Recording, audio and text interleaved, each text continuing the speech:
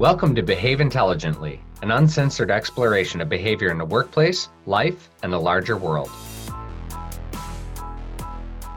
Behave Intelligently is co-hosted by fellow behavioral enthusiasts Jay Johnson and Mark Garrison, and produced by the amazingly talented team at Coeus Creative Group.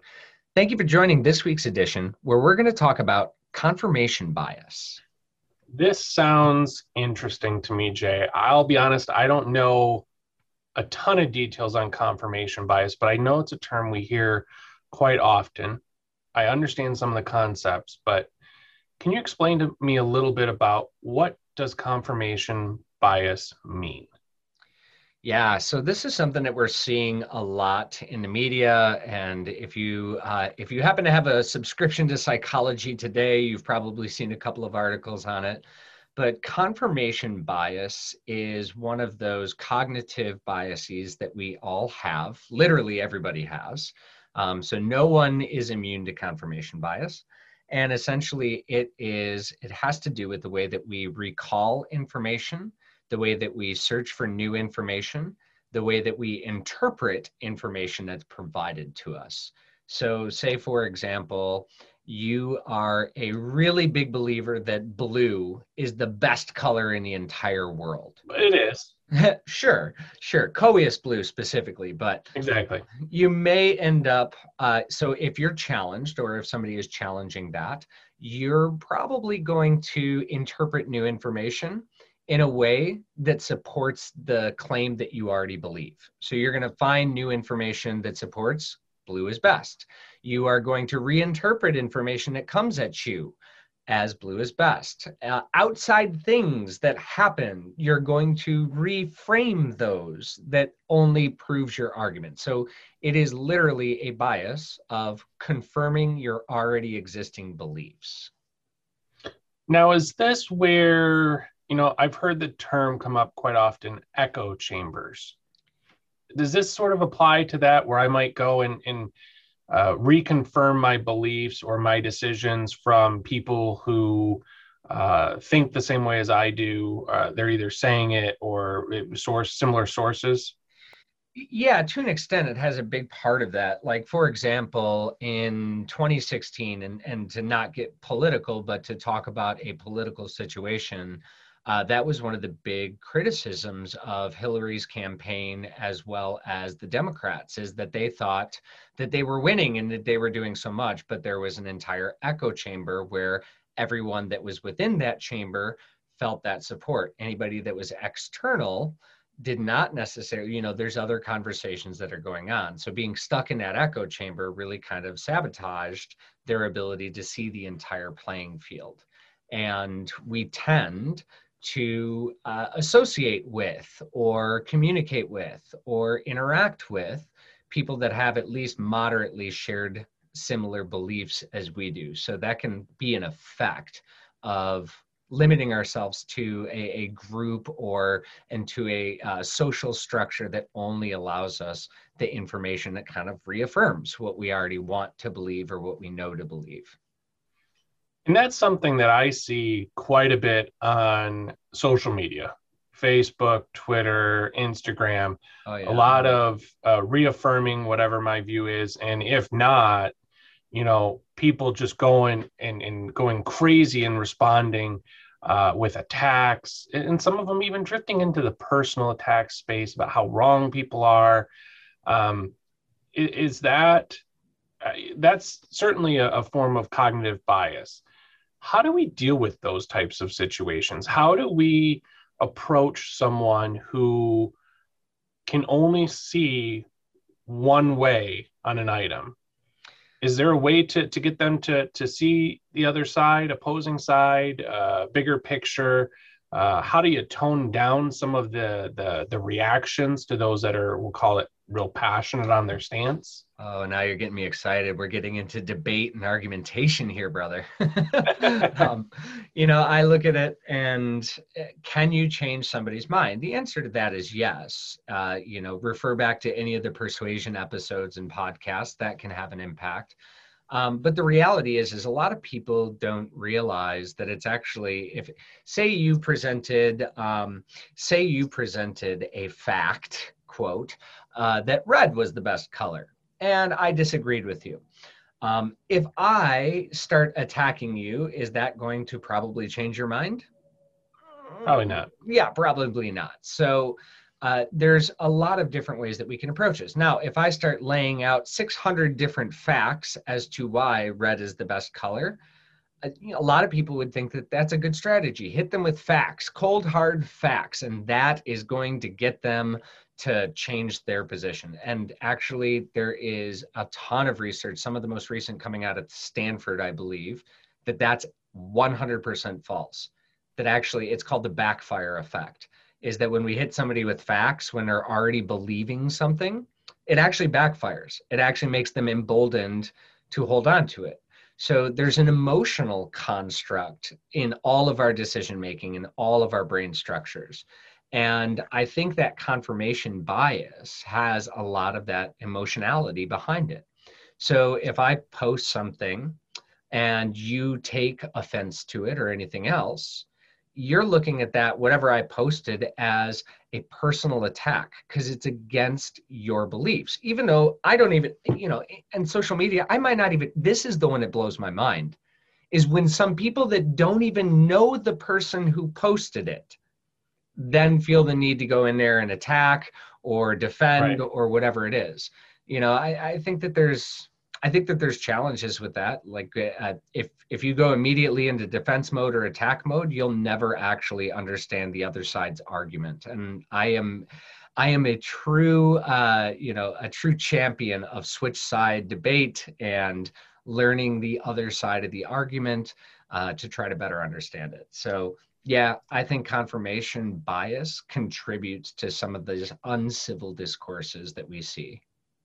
So when someone responds with all of these other sources and articles combating my stance, is that where we also see someone like, and I'm using me as an example, I don't do this in real life. Sure. But if I respond with,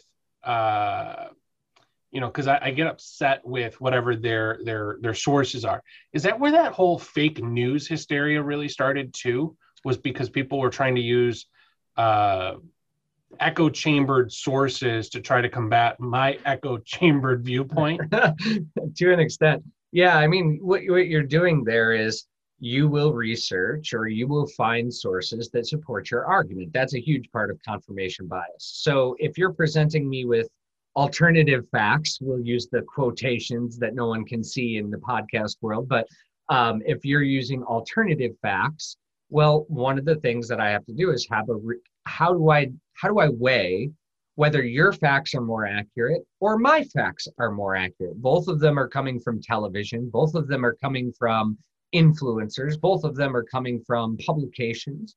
So one argumentative strategy is to discredit your sources. If I make your sources look less credible than my sources, well, then at that point in time, I have a much more cogent argument, or I have a better argument in terms of the larger argumentation concept. So yeah, when you present 16 different articles that are from a science institution, and I then say, oh gosh, those are some really good arguments. How am I going to fight against those arguments? Oh, look, that science institution received money, and that must have biased every single thing that they've done. And I'll paint all of their articles. Now, it doesn't take into effect that probably different scientists did this, different research interests, some of the money, you've worked at a research one institution, you know that research money is very, very different than the way that people actually perceive it to be. So yes, a lot of times we confirm our own position by discrediting somebody else's position that may be that may actually be oppositional to it. So what are some steps that people could take to sort of step back and reevaluate whether they are suffering from a confirmation bias? Sure, that's a great question. And one of the things that I would say is at any point in time. So for example, I'm going to give you a real world example. When the Uh, let's take us back to March 2020, and the pandemic is getting into full swing. Well, depending on whether you were reading CNN, Fox News, Johns Hopkins University, and or any of the other outlets, the world was either ending, this was not such a big deal, this is going to go away in a week, our entire future has completely changed, and it literally was different at every source.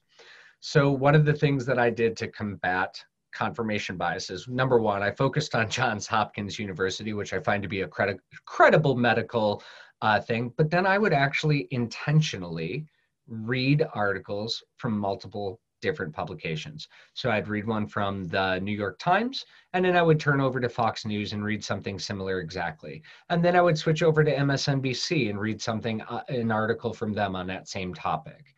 And what I ended up finding is after I was reading multiple different interpretations of the story, I was able to better formulate what I felt my opinion would be, or what information I thought was relevant, because each of them have their own perspective. So adding perspectives or diversifying your perspectives, hugely powerful way, I think, to combat some confirmation bias.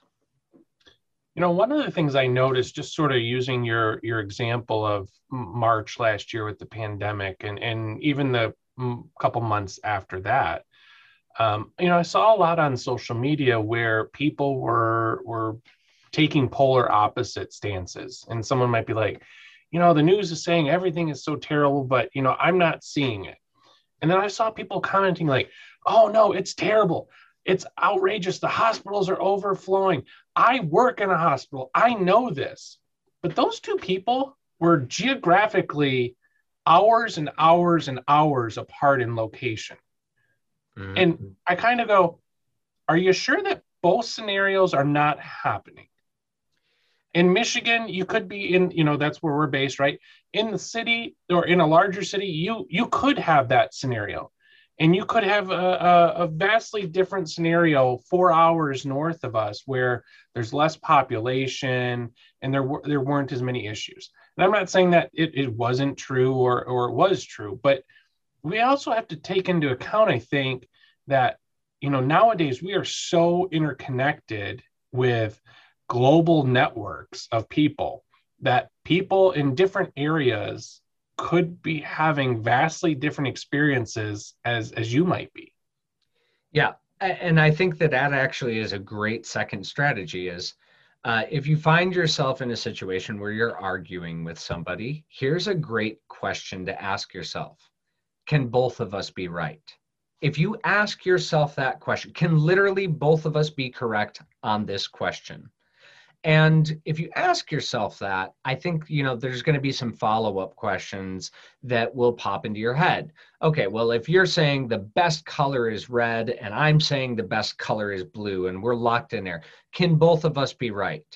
Well, I ideally no, because one is one color and one is the other color. But if I take a step back and say, well, maybe that is right for Mark and maybe this is right for Jay, there's got to be some kind of understanding that your standpoint or your position in the world is going to give you a very different perspective. And that's kind of like, not to go super philosophical, but capital T truth, which is like the overage of truth, and little t truth, which is the sort of subjective truth. It's true for me. It may not necessarily be true of the entire world, but it's true for me. And I think that that's something to kind of keep in the back of our head, is that there's actually very, very, very, very, very, very, very few, if any, capital T truths out there. Yeah, I mean, I think you're right. And I think it's really looking at the knowledge that someone has or that experience that they have. And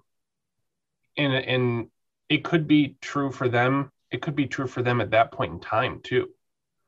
Like they may have believed that was absolutely true, and that's how you behaved or that's how you did things. And they need to be educated or learn or, get to a point where they're open to seeing other perspectives, and they might change. So their truth could shift based off of a change in knowledge or experience, and shifting that cognitive bias too? Yeah, absolutely. And, as you were kind of talking, it made me think, it really did actually make me think of a couple interesting aspects of confirmation bias. I believe a big part of the reason that we have confirmation bias is because we have ego and we are driven to an extent of not being wrong. Oh God, if I'm wrong, I lose face. And oh my gosh, I might lose credibility or whatever it is. When in reality, every human being has been wrong at least twice in their life. I know that because I've been wrong at least twice. So, when we look at something like confirmation bias, another good question to ask yourself is, why does this matter to me? Why do I have to be right? And I think if you maybe take that approach and say, okay, am I demanding to be right? And you know me pretty well. I like to argue just to argue. I'll win by attrition, even if I'm completely wrong, because it's a game at some point and I have to stop myself because my fire comes out pretty easily and go, why does this matter to me? Is this the hill I want to die on? Because if it is, I will find every single which way to spin your argument, to make your argument not make sense or anything else in service to keeping my confirmation. If I take that step back and ask myself, why does this really matter? Does this matter in the big scheme of things? Is this the hill I want to die on? That gives me an opportunity to start thinking, okay, how does Mark look at this? How does he think about this? Why is this important to me? Why does it matter that Mark believes me or agrees with me? Why do I have to argue with Mark? If these are my beliefs, why do I have to make Mark believe my beliefs? What's the point? So I think that's so an extent, what you're saying is a little bit of devil's advocate. Yeah. In a sense. Yeah, in some case, testing. I love testing my own ideas. Or there's, this, and it's fun. Sometimes I call you and say, Mark, here's my idea. Tear it apart. And it's really just because I've gotten into the zone of thinking this is the best idea since sliced bread, and now I've blocked myself from thinking all the things that are potentially wrong with it. Or now I'm really focused on making it so, but I might need a devil's advocate, or I might need somebody to say, step into this and tear it apart so that way I can evaluate, am I really thinking about these things from a confirmation bias, or am I thinking about it holistically? So I think that's we do that, and I think you're right. We do that quite a bit in our company, whether it's developing a website, designing a brochure or a mailer or anything like that. It's always, can we get a second set of eyes on this? Can we try this out? Can someone else do this? Because we're so involved in it that we get blinders on. And I know there's been times where it's I missed the gorilla in the room because I was so focused on this other aspect. And I never really thought of that, but that's in a sense confirmation bias, right? You get locked into your own perspective. Yeah. And once you're into that perspective, you tend to ignore new information that's coming to you, or you tend to reframe new information that essentially emboldens that original perspective. So yeah, a devil's advocate, having a second set of eyes, or even just, as we call it, hypo-testing our ideas. Hey, what do you think of this? Tell me what I'm not thinking about. Give me a direction to maybe go research something else. And, between that, helping to diversify your source information or diversify your civil discourse group, making sure that there's multiple voices being heard and actually listening. Maybe we should actually say that one. Stop listening to answer the other person's argument and actually try to understand what they're saying. I really had to focus on that one for a long time. But seek first to understand, then be understood, I believe, is the way that Covey has communicated it, and a whole host of leaders. But I think that's just a good practice in leadership in general, is actually listening, not to respond, but to try to understand. And I think that will help with some confirmation bias as well. Now, one of the things, I know you and I, as we've talked over the years, we've referenced to an extent a term we call revisionist history. Mm.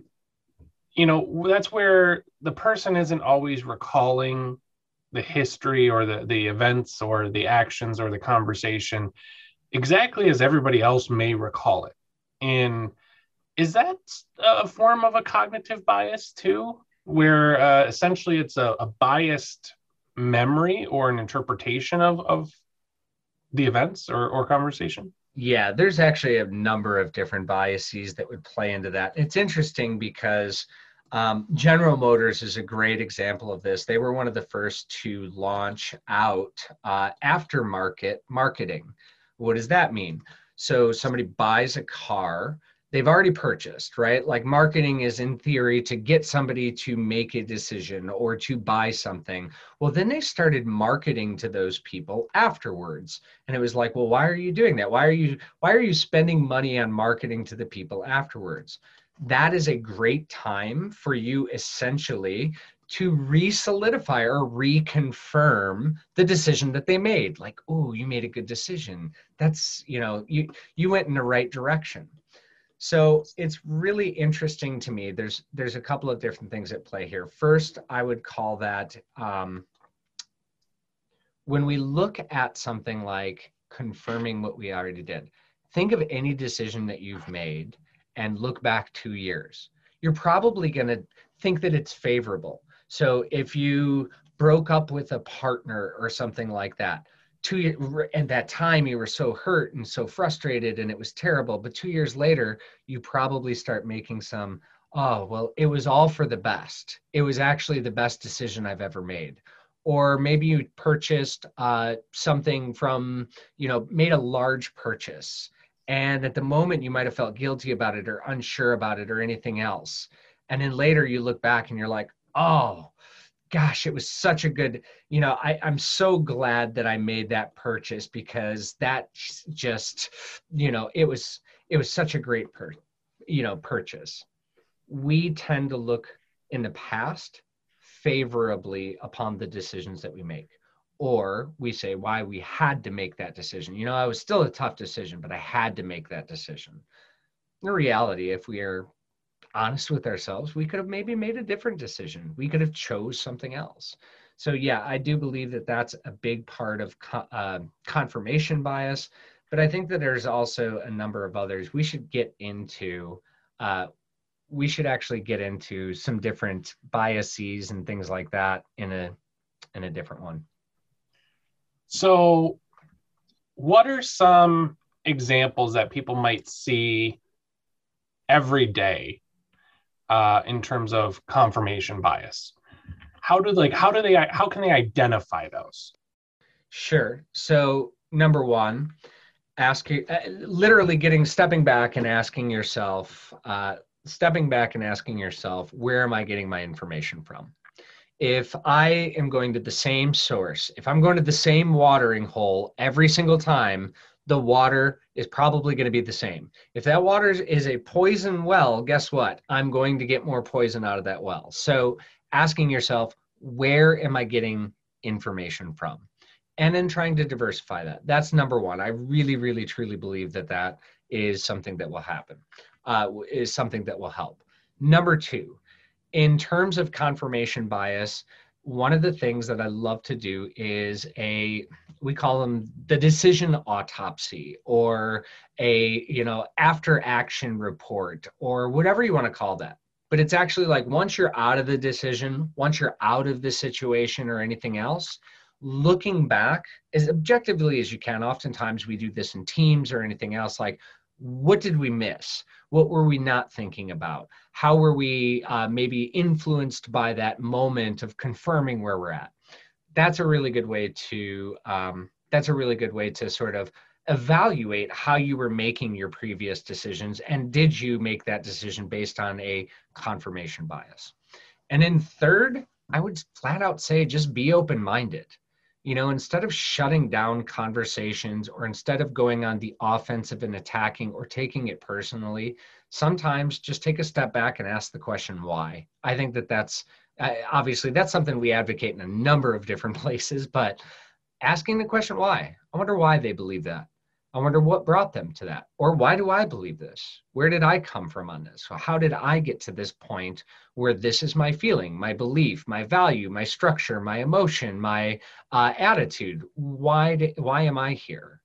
And asking that question, I think, is going to give you some of the source points for maybe a bias that you have, and why you might be taking the behaviors of like confirming that bias over and over and over again. Humans are habitual. We'll do the same thing. We'll go to that same well. So I think if you take those 3 steps, you probably have a little bit better chance of jumping out of the confirmation bias. Are we going to be able to avoid it completely? Absolutely not. It is a human cognitive function. But I think you can at least help to minimize it with using those strats.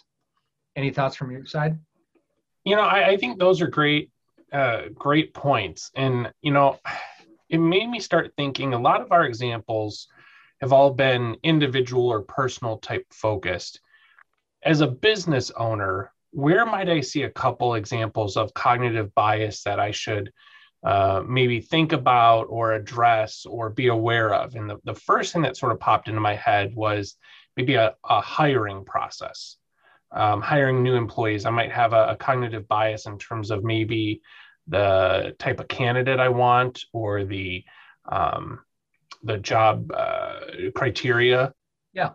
So if I have let's say, for example, I am hiring somebody and I'm like, only people, all of the people that I've had in the past that have been successful have been from Wayne State University.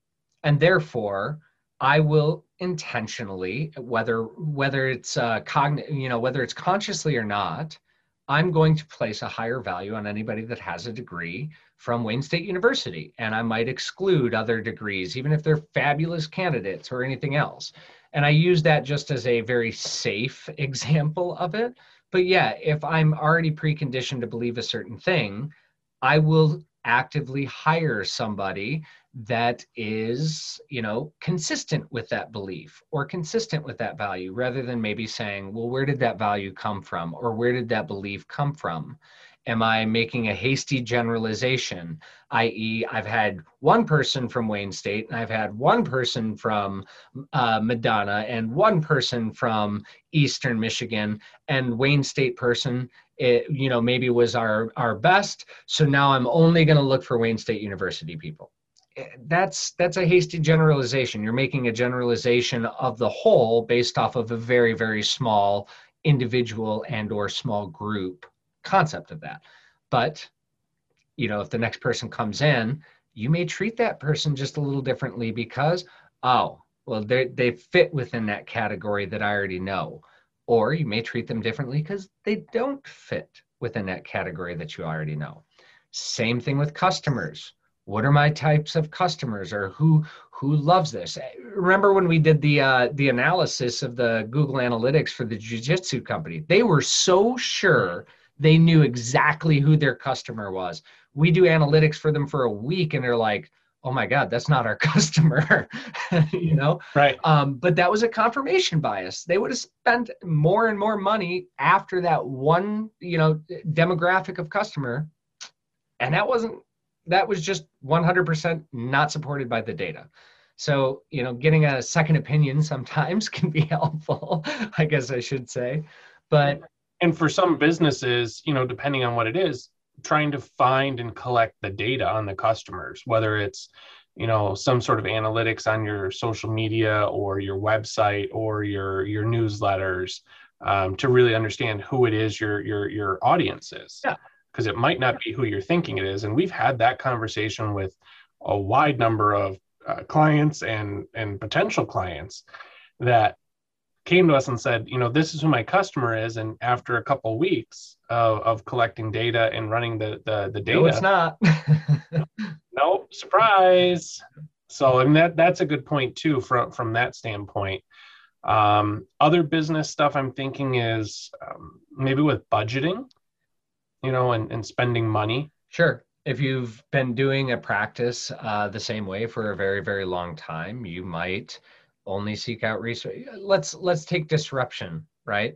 There's one philosophy, don't rock the boat. And then there's another innovative entrepreneurship philosophy as disrupt everything.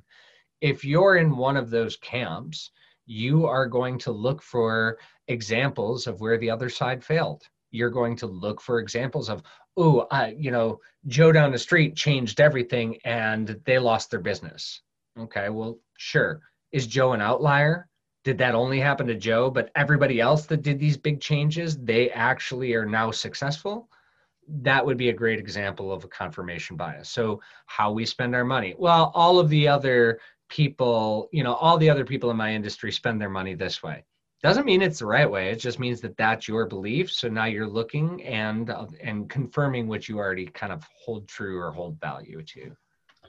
I think I want to wrap up with one tool that we use that can help identify maybe some of your ability to focus on a bias is our behavioral elements assessment. It determines how someone might behave. If you know how you're behaving, you might be able to identify factors of bias that you might be using. Jay, you're a fire. So you might look at hiring only fires, people that might align with you, or you might ignore fires because you don't want that competition. Yeah.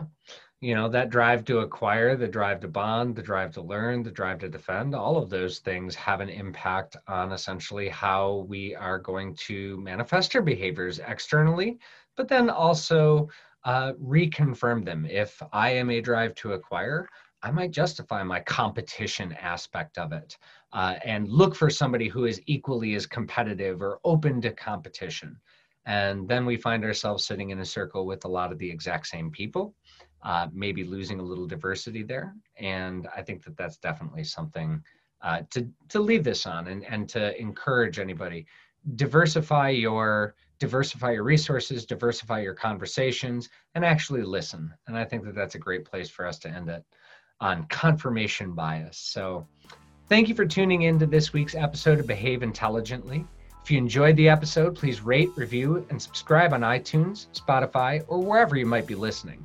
Let us know what you think about the episode. You can email us your thoughts or your confirmation biases to podcast@coiascreativegroup.com.